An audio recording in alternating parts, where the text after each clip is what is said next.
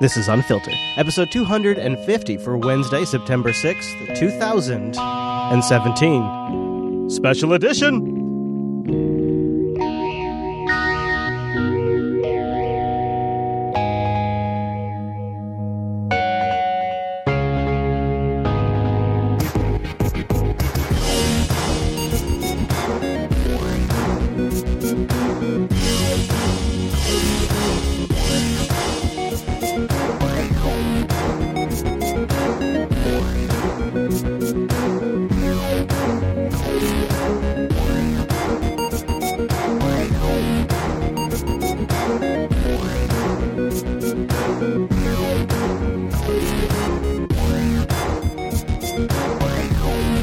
Welcome to Unfiltered, episode 250.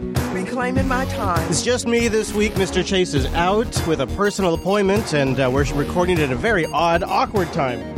It's weird times here.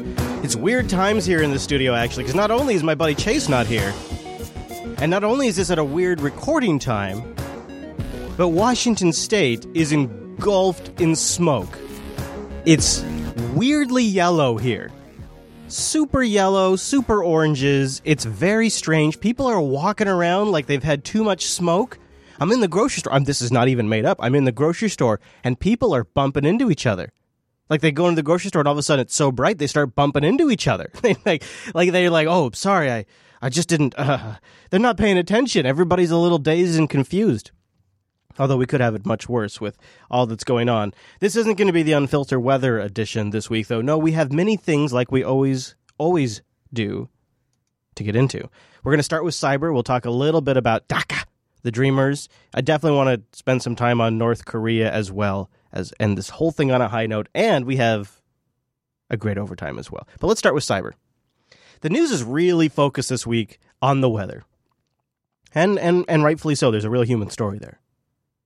But during all of this, there's a major story happening that is probably applicable to our audience's interests that involves WikiLeaks. First of all, since we got together last, WikiLeaks was knocked offline. Twitter going dark once again overnight at the same time that WikiLeaks reported a cyber attack on its email publication servers. This after WikiLeaks published the latest trove of DNC emails. Oh, just a side mention. The outage lasted for just a couple minutes, and then the sites were back online soon after.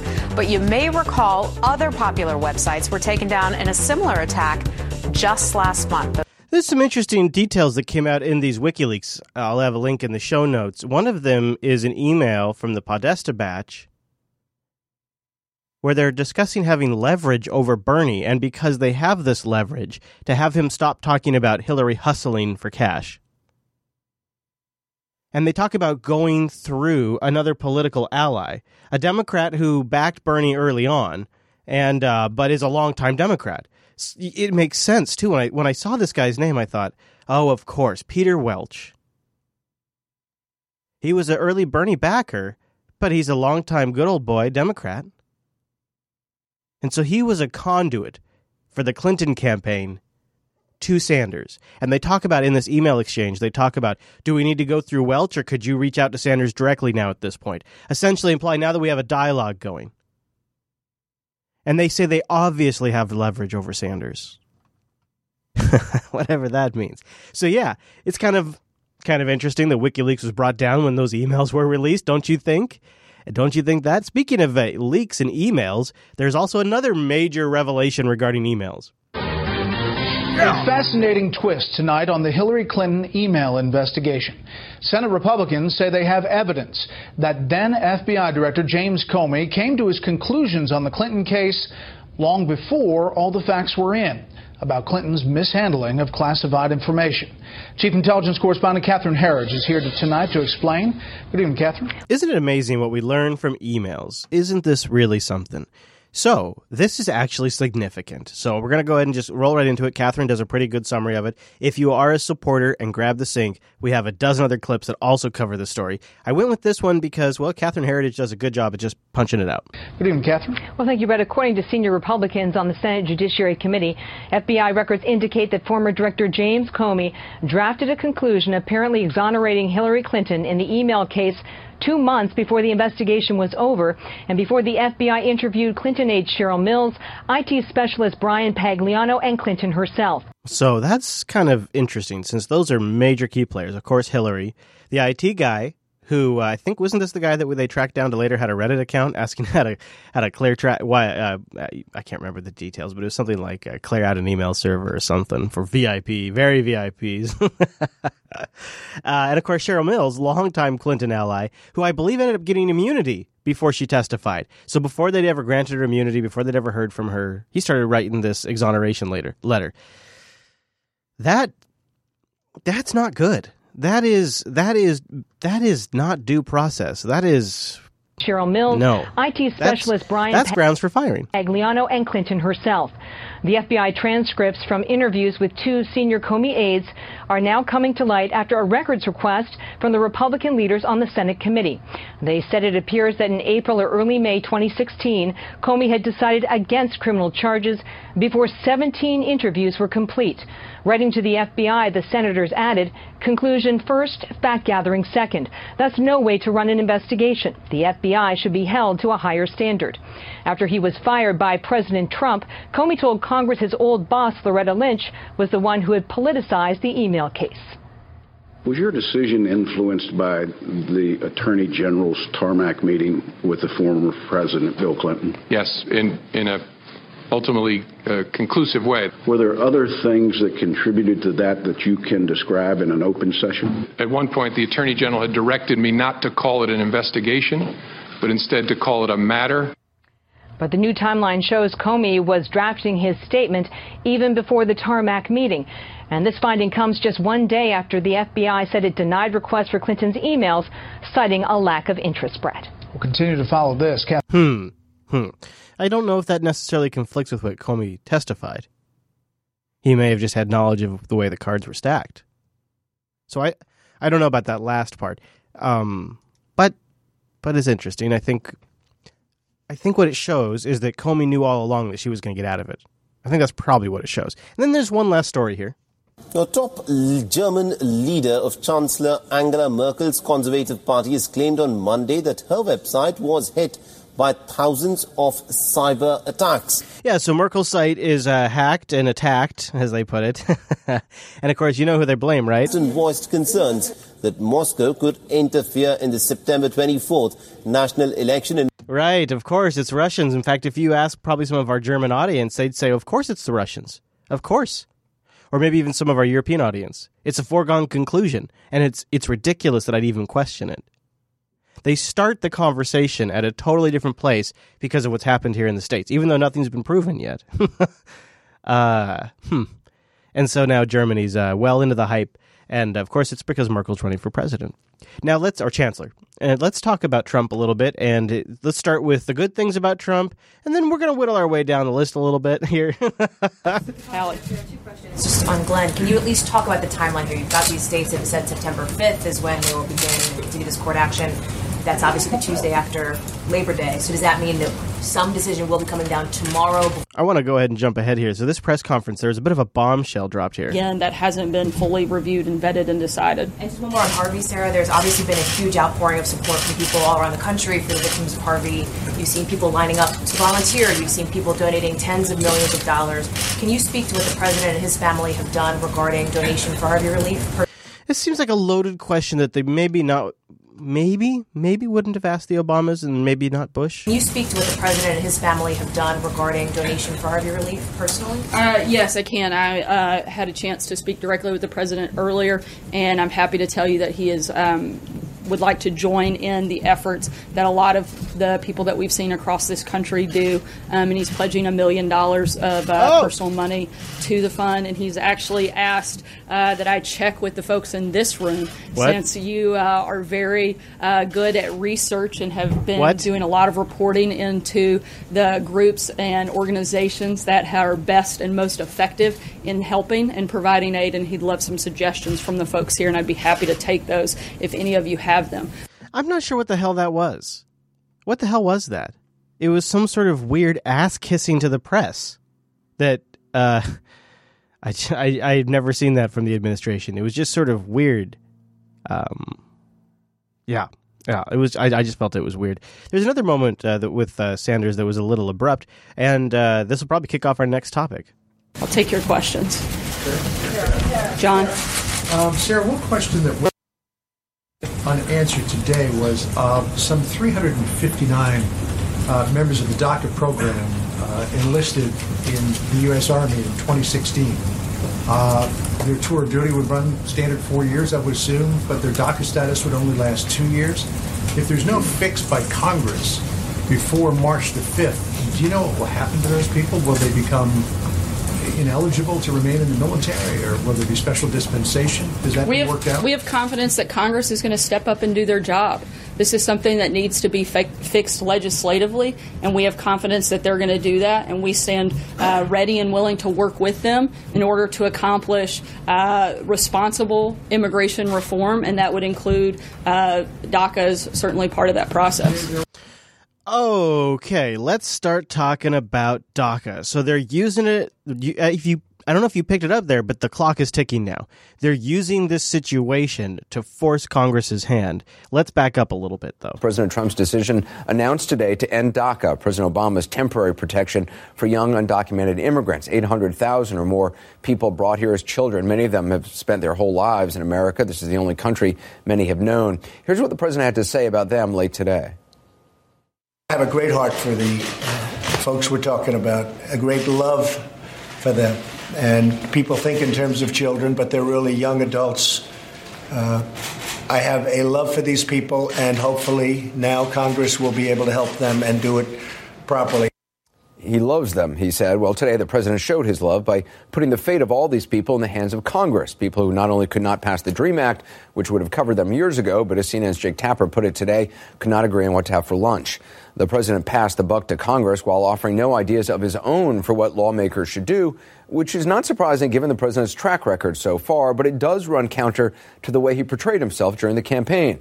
Back then, he was short on details, but seemed to claim to have a plan. We are going to deal with DACA with heart. The DACA situation is a very difficult thing for me because, I love these kids. I love kids. Should Dreamers be worried? We love the Dreamers.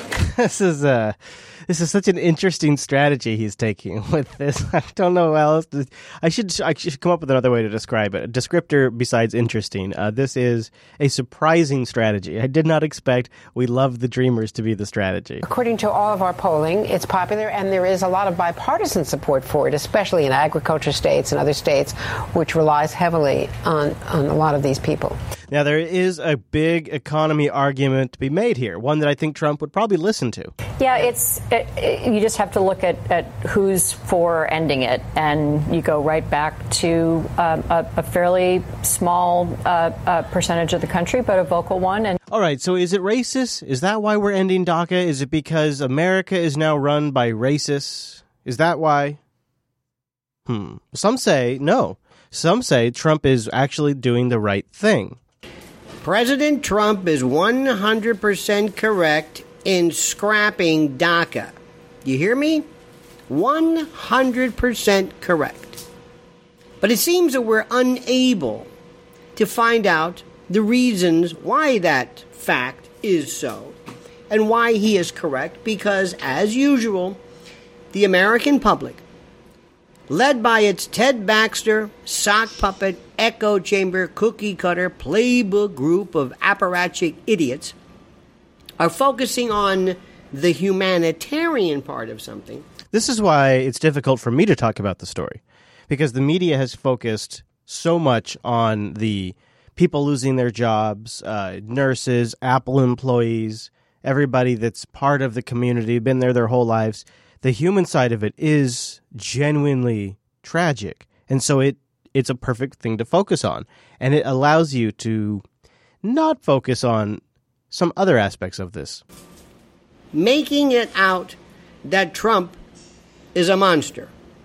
And there are people who never cared about anything involving immigration. Dreamers.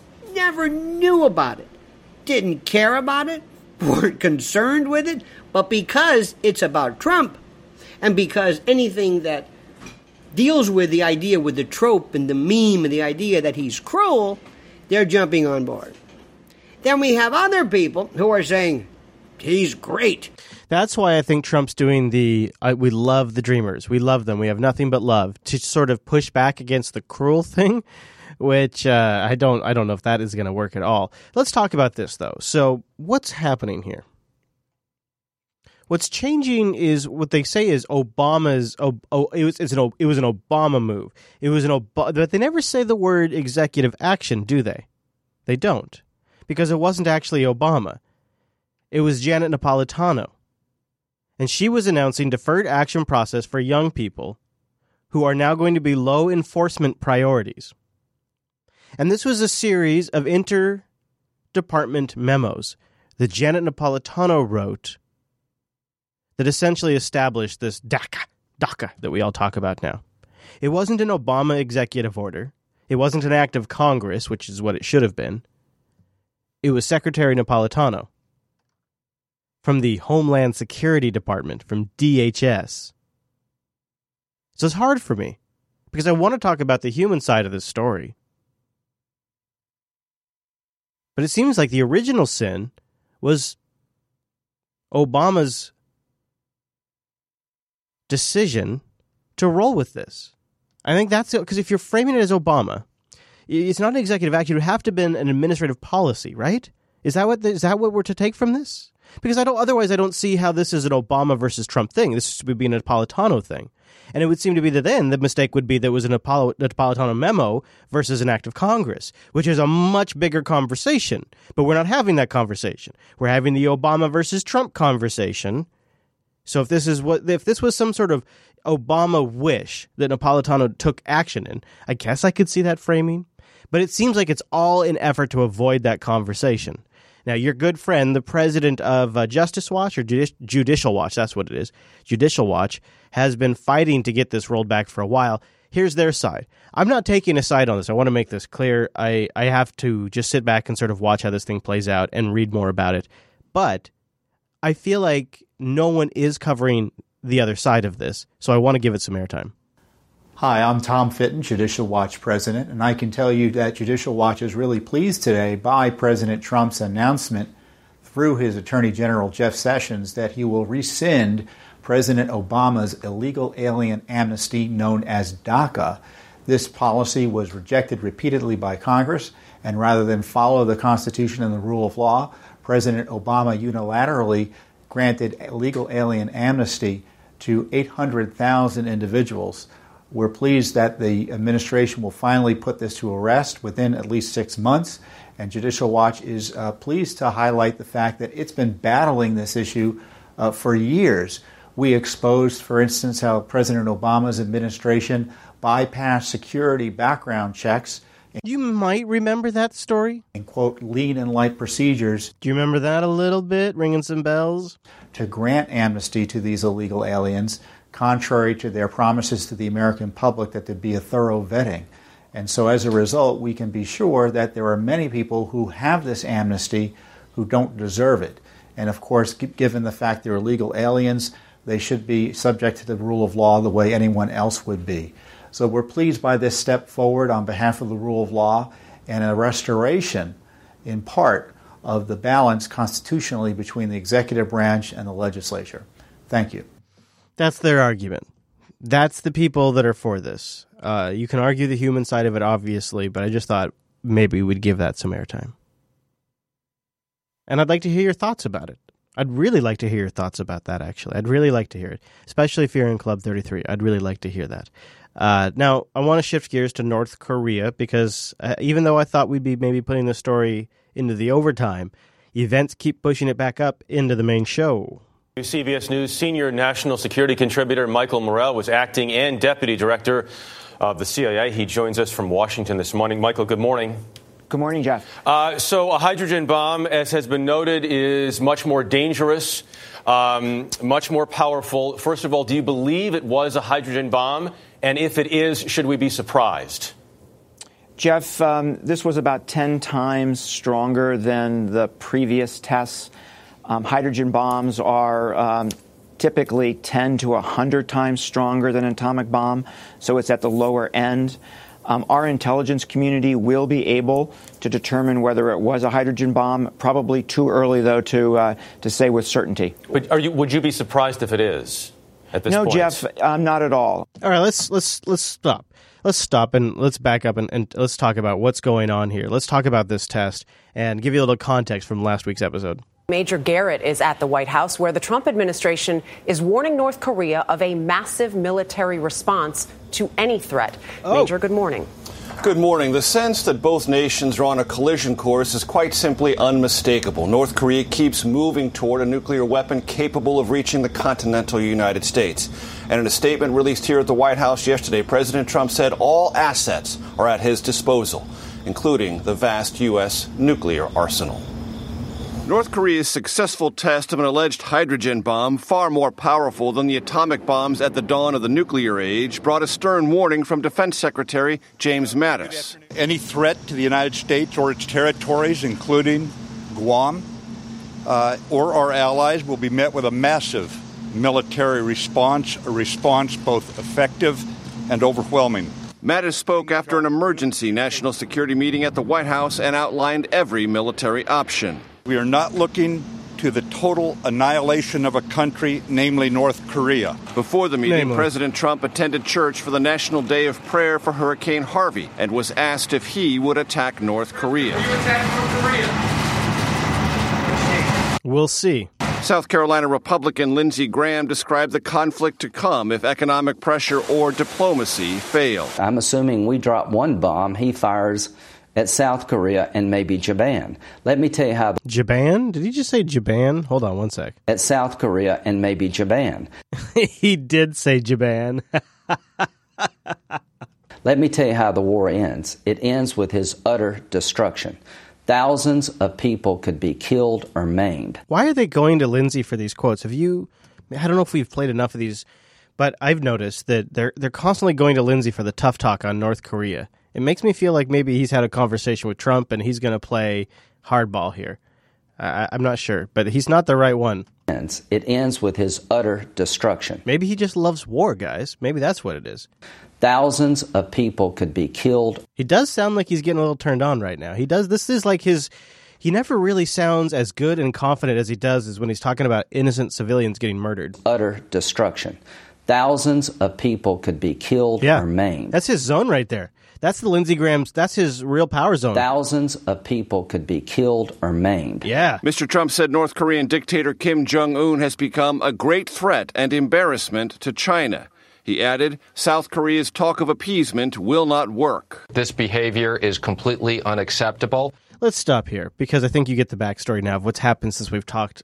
And all of this is just media hype. It's rhetoric back and forth, but there is some conversations that could dramatically escalate things. Korea is currently eyeing a possible redeployment of U.S. nuclear weapons. South Korea, sorry that got cut off a little bit there. South Korea is on its territory, which, if approved, would bring the military buildup around North Korea to the highest level. We would need to find realistic countermeasures by reviewing all applicable military options. Now, they could be. This is the South Korean defense minister. Moon is his first name. That's kind of awesome. He could be talking tough just to try to scare Kim. That could be totally what's happening. Kim Jong. That, honestly, I accept that, but maybe they are seriously considering deploying nukes around the border. Applicable military options in the serious security situation with North Korea's nuclear and missile threats. But the question is, will this drastic move have the desired effect of making North Korea back down? Well, if the past few months have taught us anything, no. But Pyongyang and Washington are nowhere near to dialing their saber-rattling back, only raising the stakes higher and higher. Kim Jong-un shows no such understanding. His abusive use of missiles and his nuclear threats show that he is begging for war. Boy, it really sounds hypocritical when we say it, doesn't it? When the U.S., so they pop off a few dozen missiles, and then we get all up in their face about their abusive use of missiles. Meanwhile, we rain missiles down upon places like Yemen. It's so rich. It's so rich. You can imagine how easy it is for these dictators to spin a narrative around the boogeyman that is the United States, because it's like we give them their own lines, you know? And speaking of one of these presidents that takes advantage of this, Putin is he's trying to go public. He doesn't often make a big stink about these kinds of things, but when he does, he really tries to do it in a way that gets people's attention. Now, the Russian president says that sanctions and mounting pressure will not solve the North Korea crisis, as Pyongyang feels it is being backed into a corner. Vladimir Putin made the comments after speaking with South Korea's leader at the Eastern Economic Forum in the Russian city of Vladivostok. From there, here's Daniel Hawkins. This forum is primarily a place for business and trade interests to find common ground. But as you say, there's only been one thing really hanging over the forum, one key thing on the agenda, and that's been the Korean crisis, the crisis on the Korean Peninsula. And President Putin and Moon Jae-in of South Korea have now concluded their talks. They've done a joint press conference where Putin, again, as Russia's position has been over the last weeks and months, that diplomacy and negotiation was the only way long-term to solve this crisis. Now, we know from clips last week that it's also the position of the CIA. So I have to imagine some of this is just tough rhetoric. It's just being tough to try to back them down, to get them into a negotiating position. But it seems to continually escalate, so we keep watching it. Let's take a moment. Let's chill out with the high note. Back now at 7:42 with our special series, Red, White, and Green, How America is Going to Pot. California became the first state to legalize medical marijuana. That was back in 1996. And in a few months... I already hate this. It feels so old. It feels so out of touch. Recreational use will be legal there as well. And that's got a lot of people wondering how the state's wine country will be impacted. What? Here's NBC's Joe Fryer. How the wine country? What? The vineyards roll for miles along the rustic roads of Sonoma County. California's famous reds and whites, the fruit heavy on the vine in late summer. This is the Skittles Blue Dream. But these days, another crop, cannabis, is also ready for harvest just down the road. Wine and cannabis go well together, and they have for a long time. And just as wineries advertise their tours and tasting rooms, marijuana entrepreneurs are looking to do the same. Cannabis tours have definitely been happening somewhat underground for years, and now we're looking at and we're exploring how can cannabis tourism responsibly integrate into Sonoma County's culture. Erin Gore is married to a winemaker, but her business is pot, organic edibles designed for a calming high. She's optimistic that wine and weed can appeal to the same clientele. Wow, talk about an interesting couple of married. So you got the husband who has a winery, and then I got to hear this again. Responsibly integrate into Sonoma County's culture. Erin Gore is married to a winemaker, but that's incredible. What a wow. Her business is pot. They are like this. They're making their entire living off of charging people for pot and wine. It's just remarkable. Organic edibles designed for a calming high. She's optimistic that wine and weed can appeal to the same clientele. From a marketing opportunity and consumer point of view, we see them being very collaborative. It's a beautiful sativa. Look at this one. Yeah, it's got some great piney scents to it. The nose is amazing on it. Just like wine lovers want to know how their favorite Pinot Noirs are made, we're going to see the same phenomenon in cannabis. I agree. I completely agree. Where people are going to know where Fiddler's Greens are farmed or know the Garden Society farms in Mendocino. And they're going to care about the smell and the way it looks. Well, they already do. This is just going to, average consumers are going to start caring. In Northern California, private wine and weed dinners have become popular, but some winemakers see potential areas of conflict. I see cannabis production as a direct competitor for workers. Vineyard owner Kathleen Inman says she already has trouble finding enough pickers to harvest her grapes. She supports legalized marijuana, but says it's going to make the problem even worse. Oh, we just don't have enough people to hire. It's going to bring too many new jobs. Yeah, that's going to convince people. That's going to convince people. I tell you, it is one of the biggest industries in the States. It's going to make a huge difference. And there's not a lot of industries right now that are kind of that check all these boxes. And I've been saying since 2012 on this show that the big business for all of this stuff isn't the joints that these big gnarly joints that they always show people smoking. It's not that stuff. It's the edibles. It's the stuff that looks tasty and easy. Well, good morning. I'm inside a warehouse district. We're down the street from the post office, around the corner from a sports park and a nature conservancy, which just goes to show how mainstream all of this is. This guy is really excited about this. Other than the fact there's a sign here that says do not enter, we have permission to go inside this morning. Here we are inside a commercial kitchen. And this looks like any commercial kitchen in America, except for one thing. Here, they cook with marijuana. He loves doing this story. This guy is so... Did you hear the way he said marijuana? They cook with marijuana. That's great. On a late summer evening in northern Colorado, a busload of people arrived for a farm-to-table dinner. You guys can find a seat. Trout canapes, heirloom tomato salad, and Wagyu tri-tip. Beautiful. All paired with a side of cannabis. Got a few pre-rolls. You knew it was coming. Pop that open. Joint in there.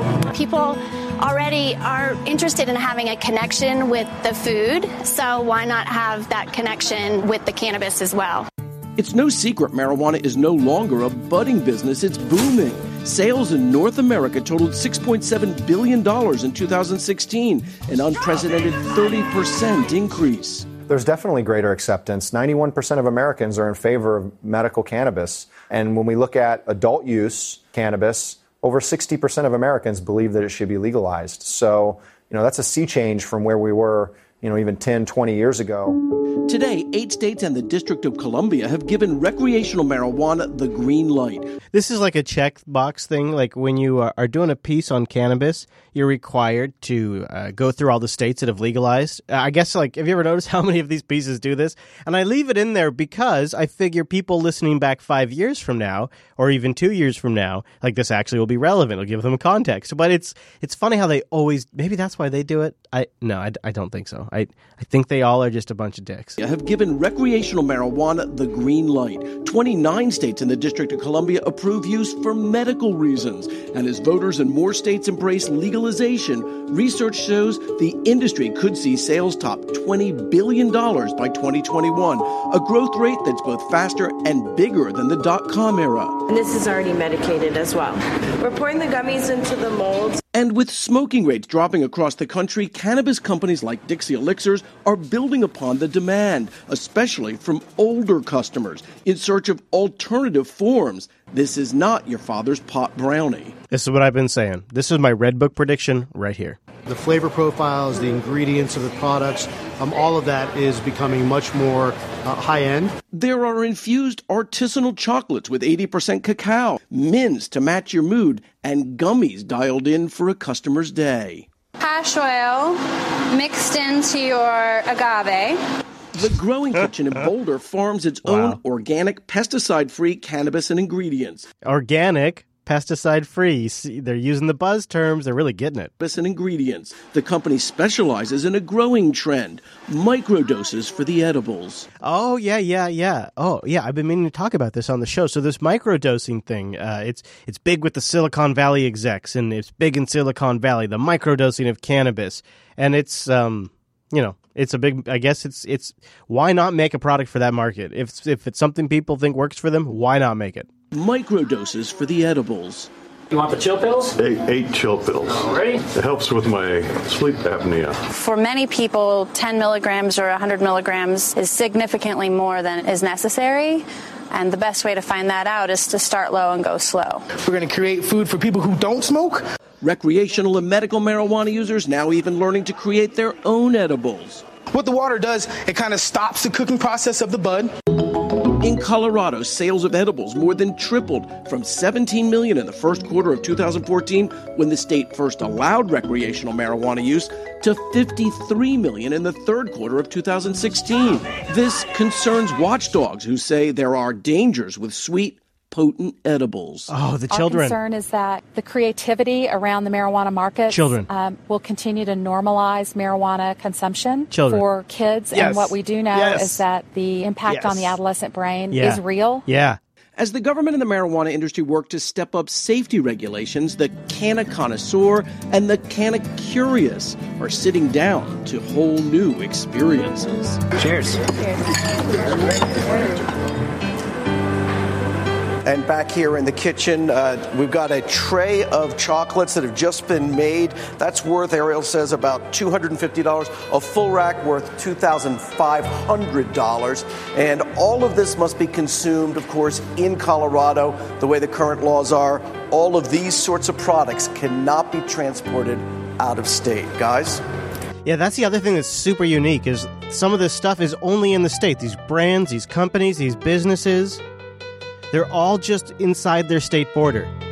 And when you look at the amount of detail they put into these things, you could only imagine what will happen if that border breaks down and they can start selling nationally. Now, guys, this is a special edition of the show because I'm out of here early this week, so that way I can be there when my kids get off the bus for their first day of school for the new year. It's crazy.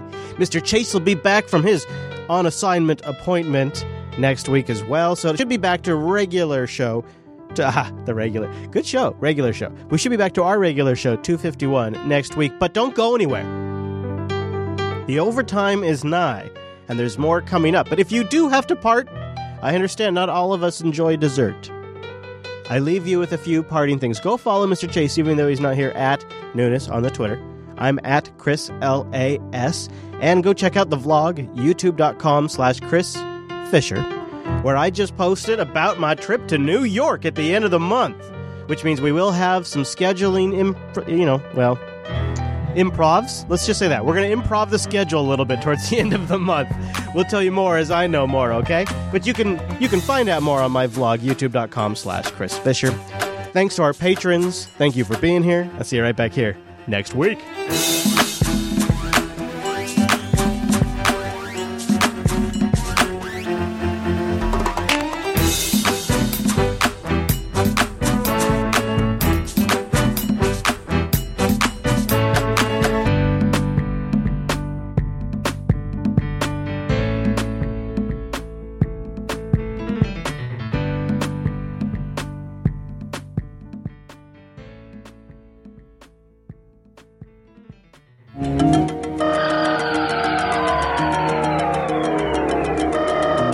Quit you. There's still more show.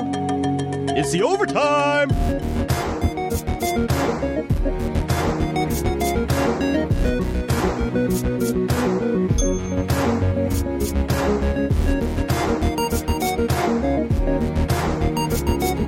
Brought to you by our patrons. Patreon.com/unfilter. And I know that each of you understand you have the power. Stay woke.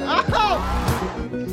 Thank you to Elton, Vitas, System T, hey buddy, Michael, Jeremy, Traeger, I think. I'm going to go with Traeger. I got to mess up one, right? Of course, you got Graham Pete and Nolan, Benjamin Grimm, Michael K, and Budgie Smuggler. What? Thank you for being our new patrons over at patreon.com/unfilter for making this show possible. This segment's dedicated to you, to our supporters, to our future supporters. We got more to get into. Now, normally I start with Nancy. Always got the old Nancy segment. We've had it going for weeks and weeks and weeks. It's been a real payoff. I mean, like, who knew, right? Old Nancy's always got something to contribute. Well, this week, I don't have anything directly outrageous from Nancy herself because she's too busy meeting with the enemy. Probably know pretty much at the end of this meeting or the meetings that we'll be having over a short period of time. But our country has a lot of great assets, and we have some liabilities that we have to work out. So we'll see if we can do that. I appreciate everybody being here. Thank you very much. Thank you very much, Nancy. Joe, appreciate it very much. Yeah, that's right. That's right. She was getting along with Trump. In fact, this week she was in an interview. Said, American voters don't want us here to complain about Trump. Oh, really? Oh, where's that been? Although I do love to feature feature. Let's go with that. Let's say feature. We'll say feature, not ridicule. We'll say feature the people around the rotting Democrat establishment business party like Nancy Pelosi. These people that prop them up and keep them in power, I think, are often worth spending a little time analyzing, like those people on The View. Also from the news media. I think the media is supposed to not report on the fact that 95% of what he says is a lie. 95% of what he says is a lie. 95%. Is a lie? Well, that's... Oh, and then they're all gonna clap that. And look at, she's got, you got to give it to Huckabee Sanders here, Sarah. She's got like a good game face, a good poker face. She's laughing, she's smiling. Joy Behar, on the other hand, has like some sort of weird demonic laser focus, and then her co-hosts are just sipping coffee and not paying attention. What? Nothing? I think the media is supposed to not report on the fact that 95% of what he says is a lie. Well, that's...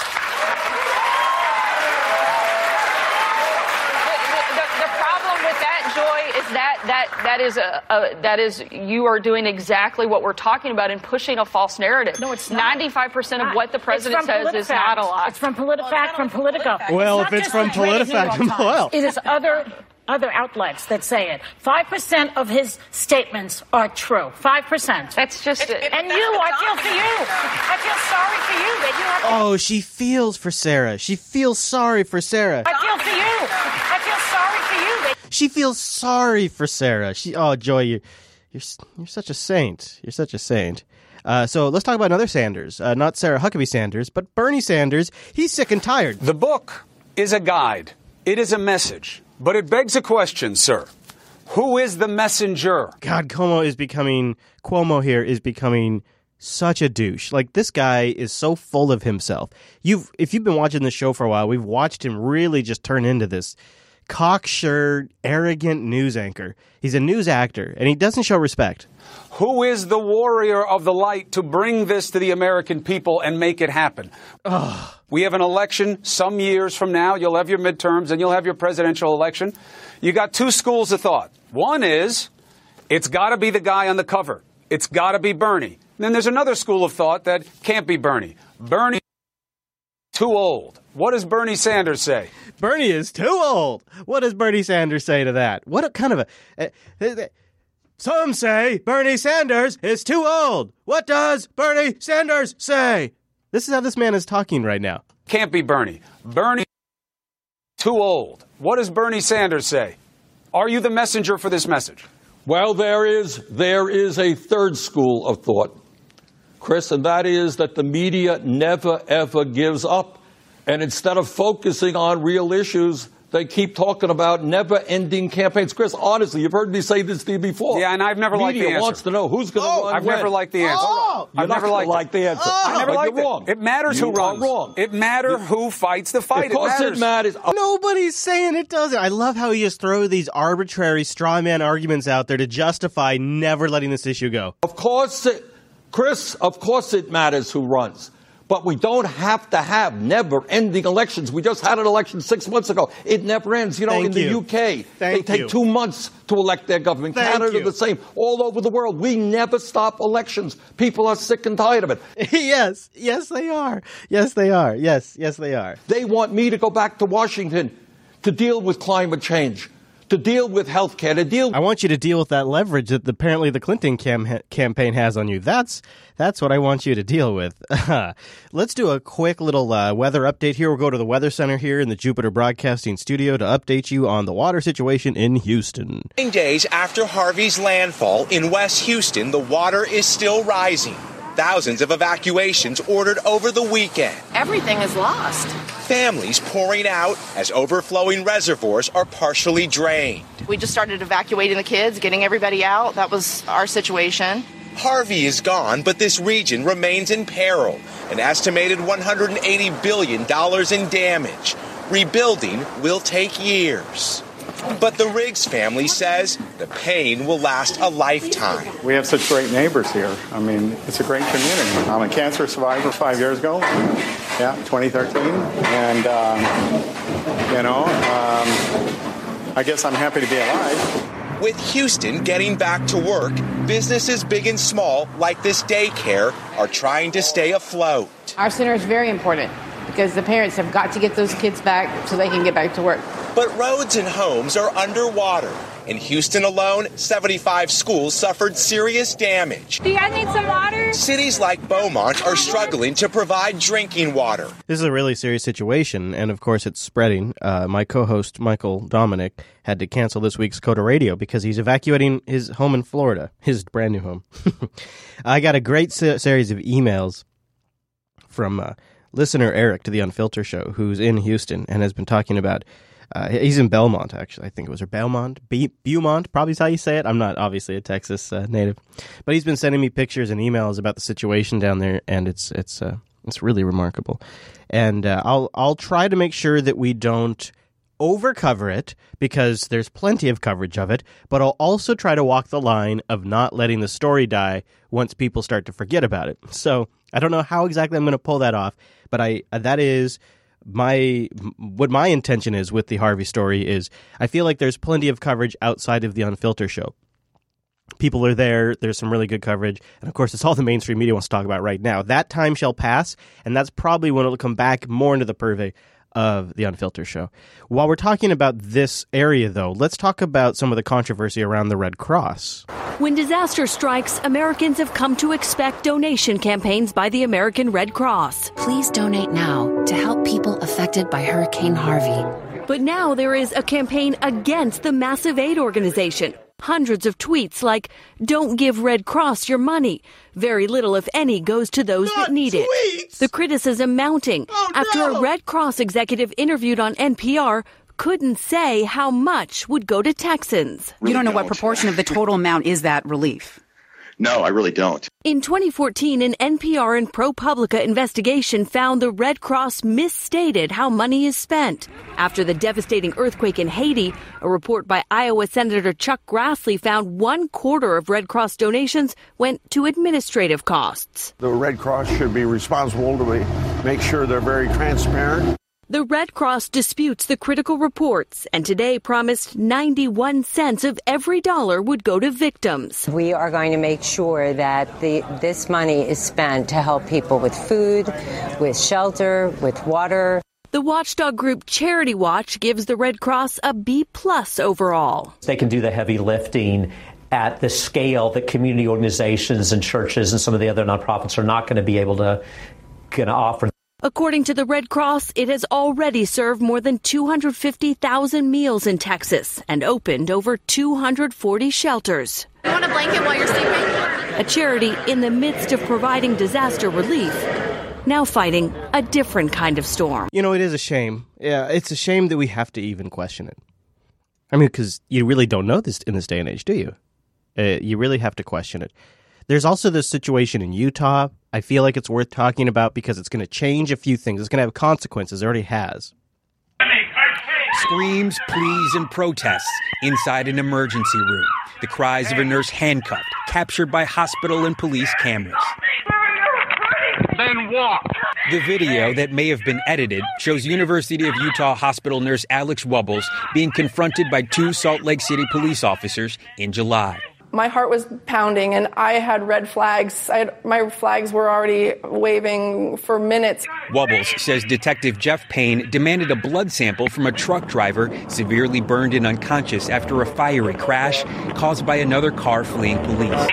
So the reason why that was odd is because that doesn't really give the cop probable cause. And something the cop admitted to later on his vest camera, his body cam, he admitted to later that he didn't realize that, they'd already drawn blood when they brought him in, which of course they had.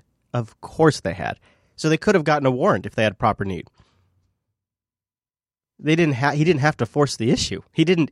There was a legal path for him to get that information, and because he was ignorant of that, he pressed this whole thing. This was something that you guys agreed to with this hospital. Wubbles objects, citing the hospital's policy that blood can't be taken without consent from the patient, a warrant, or a patient that is under arrest.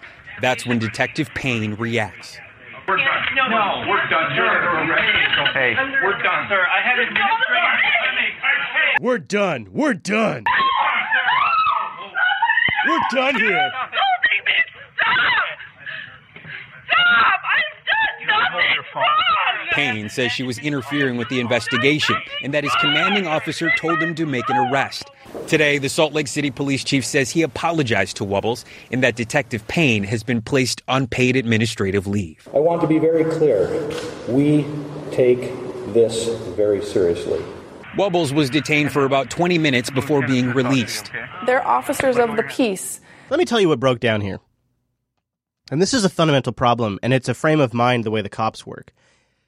And it's explained in body cam video that you can find on YouTube. I don't have a link for it, unfortunately. The cops' logic was, I'm going to get it now, and then if it turns out that I obtained this without due process, it is just simply discarded. It's rejected from the court. In his exact words, there is a civil process for it. There are civil protections, he said. As in, I'm going to get all the things I can possibly get. To hell with my legality, to hell with his privacy, to hell with the hospital's policies. Because I'm going to get this, and it turns out if we needed it, then we've got it. But if we don't need it, they have ways. You know, the court, they have ways. Of course, it's ignorant of corruption, but what it also is ignorant of is the post-Snowden reality that we all live in, where the fact that the NSA or the CIA could be collecting this information the moment they have it. It might not get in court, doesn't mean it doesn't get observed. That was a difficult... I heard from a lot of you that were really upset about that story, so I wanted to cover it. I, however, have been more and more creeped out by Google recently. And a new article from The Intercept describes how one think tank fellow was fired from their post at the New America Foundation's Open Markets Initiative, which investigates corruption of public policy. The self-penned article by Zypher Teachout alleges that the work being done on open markets threatened Google's business interests when Eric Schmidt complained to Anne-Marie Slaughter, who runs New America. So joining me now to discuss this and more, investigative journalist Max Blumenthal. Hey, Max, good to see you. Good to see you. First, can you break down for us what exactly happened at New America and their project Open Markets, and how that is somehow a threat to Google and their parent company, Alphabet? Yeah, I mean, what happened at the New America Foundation, which is just down the street, which does do some decent work. I'm not going to trash the whole New America Foundation, but it's what happens across the board in Beltway think tanks. It's a paid-for-play culture. Google had donated, I think, $23 million to the New America Foundation. Eric Schmidt, Google's CEO, had gotten a special Eric Schmidt Ideas Lab, and that's not what New York Magazine reported was Eric Schmidt's soundproof $13 million bedroom that it referred to as a sex dungeon. It was actually supposedly an Ideas Lab. Okay, let's go back. You know, I got to go back a little bit. Eric Schmidt Ideas Lab, and that's not what New York Magazine reported was Eric Schmidt's soundproof $13 million bedroom that it referred to as a sex dungeon. It was actually supposedly an Ideas Lab. And so you also had the Open Markets Initiative at the New America Foundation, which was heavily critical of big money in politics, and especially of the role of Silicon Valley in kind of forming these monopolies and conglomerates and dominating public policy. I mean, Google has not only donated to the New America Foundation, but to over 130 NGOs and think tanks across the country through Eric Schmidt's personal foundation. So when the Open Markets Initiative actually supported the EU imposing penalties on Google for monopolizing, antitrust penalties, which should be imposed in the U.S., Anne-Marie Slaughter, the president of the New America Foundation, a very, a person who served in under Hillary Clinton in the Obama administration. You can talk a little bit about who she is and how she shaped U.S. foreign policy. Well, what she did was she actually fired Barry Lynn and the entire Open Markets Initiative and said, you are imperiling our donations. So Anne-Marie Slaughter personally represents this pay-for-play culture. Now, what we have to also look at about Anne-Marie Slaughter is how did she wind up at the New America Foundation, at this major think tank, which is also funded by the State Department? Given her record, she is the author of the Responsibility to Protect Doctrine, which has justified interventions from Yugoslavia to Libya on the grounds that the U.S. military has a responsibility responsibility to protect civilians anywhere, except in Palestine, of course, wherever they're imperiled. And so Anne-Marie Slaughter was a huge influence on the Obama administration's decision to intervene in Libya with NATO. She proclaimed it a smashing success in late 2011. This should have been discrediting. She was working for Hillary Clinton. She has defended it consistently and also called for the intervention in Syria on the grounds of right to responsibility to protect. Do you recall also when Google created that special search map for Syria to find where some of the ISIS terrorists were, when they also created the anti-ISIS search results when you would search to become corrupted, I guess? What's with Google taking these political positions? Am I being naive? But it seems extremely creepy to me. Seems like out of all companies, Google should be the most politically agnostic. What do you think, chat room? I wonder. Maybe I'm too naive. I remember when tech was so separate from politics, and I think that frames some of my thinking sometimes. I don't know. There's an interesting story about a journalist, and I don't think it was a U.S. journalist, but the clip will go into this, getting fired for basically laying out a framework of how the CIA was running weapons to terrorists. And then got fired. A Bulgarian reporter has spoken to RT after she says she was fired and interrogated for exposing an Azerbaijani state-run airline's involvement with international weapons shipments. On August 24th, Dilyana Gaitensheva tweeted, quote, "I've just got fired for telling the truth about weapons supplies for terrorists in Syria on diplomatic fights." Oh. Her story was published in the largest Bulgarian daily newspaper in circulation back in July. Since then, Bulgarian authorities have interrogated her, demanding she reveal her sources. So maybe this is why we don't hear about this very much. And she was eventually fired. Gaitensheva spoke with RT correspondent Anya Parampel and says her source is anonymous. Dilyana, can you start by explaining what exactly your scoop concerning Silkway Air was and how it's tied to wars in the Middle East? In December of last year, I was reporting on the Battle of Aleppo when the jihadists from al-Nusra Front, designated as a terrorist organization by the United Nations, retreated from their positions. I got inside 9 underground warehouses. So this group, it was a declared terrorist group by the UN, by EN, that's what I get for trying to read and talk, by the UN. And all of a sudden, they start retreating and going into underground bunkers. Of heavy weapons with Bulgaria as their country of origin. When I got back in my home country, Bulgaria, I traced back these shipments, and it turned out that they are just a small part of a bigger international scheme involving the United States, Saudi Arabia, the United Arab Emirates, many European countries, and Azerbaijan. Yeah. And it's not even a super sophisticated thing that she did here, guys. I want you to wrap your head around this for a second. It's not like she's some sort of international spy. She did journalism. So she's there. She sees, well, shit, this came from Bulgaria. I'm from Bulgaria. I'm Bulgarian. I could go back there. I could look this up. So she does just that. She goes back there and she looks it up, and turns out it's tied to the CIA. It's not super hard, like complicated investigative journalism here. I received secret memos, which were a correspondence between the Bulgarian Ministry of Foreign Affairs and the Azeri Embassy to Bulgaria with diplomatic notes for flights carrying weapons to different locations around the world. I mean Syria, Yemen, Congo, Pakistan, Afghanistan. So Iraq. The scheme is Iraq. She should have mentioned Iraq. This is like the pipeline of weapons. This is it. I'll explain in brief. Different private American companies chartered Silkway Airlines to transport Eastern European weapons. So the government isn't booking the flights. They're not having like records of this entire transportation of goods because private industry is booking the flights. And why wouldn't they? They're making so much money. Under a secret CIA program for non-US standard weapons. So Silkway Airlines provided this service, diplomatic flights for weapons, because diplomatic flights are exempt of checks. Oh, isn't that loophole convenient? So they're diplomatic flights filled with guns. Air bills and inspections.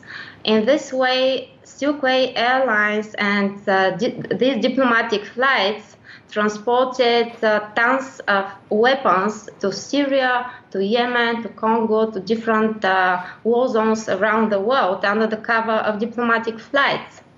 Wow. Isn't that something? And then, of course, she writes up a whole story about it. Boom, fired. Fired. Wow. So I've been watching so many clips from the Harvey floods, and there is something about Texans that is definitely unique. We now have some neighbors who live here. We have a gentleman who says he helped construct this levee today because he doesn't want to see his neighborhood go under a couple feet of water. If I can talk to you, sir. What was your first name again? My name's Seth Irwin. Okay, so Seth, you say you helped construct this levee and you feel confident it's not going to breach, which is contradicting what the county is saying right now. Yeah, I don't know what they're thinking. I mean, a couple of the guys are out here, and we told them, we're going to do what we can. They're trying to tell us all to get out. I mean, we've got 500 homes out here. We're not going to see it flood. So, I mean, we've got sandbags. The pressure on this wood here is not enough to push it over. We've been watching. We got stakes in the ground. We've been watching levels. It's dropping very slowly. As long as we don't get any more rain, I think we'll be good. This is just a big ditch right here. This is not a river. So anyway, as long as we continue to drop level, I think we'll be fine. Now, looking at this, you see wood and sandbags. It looks like something that could fail, and you don't think it will? No, I mean we've got.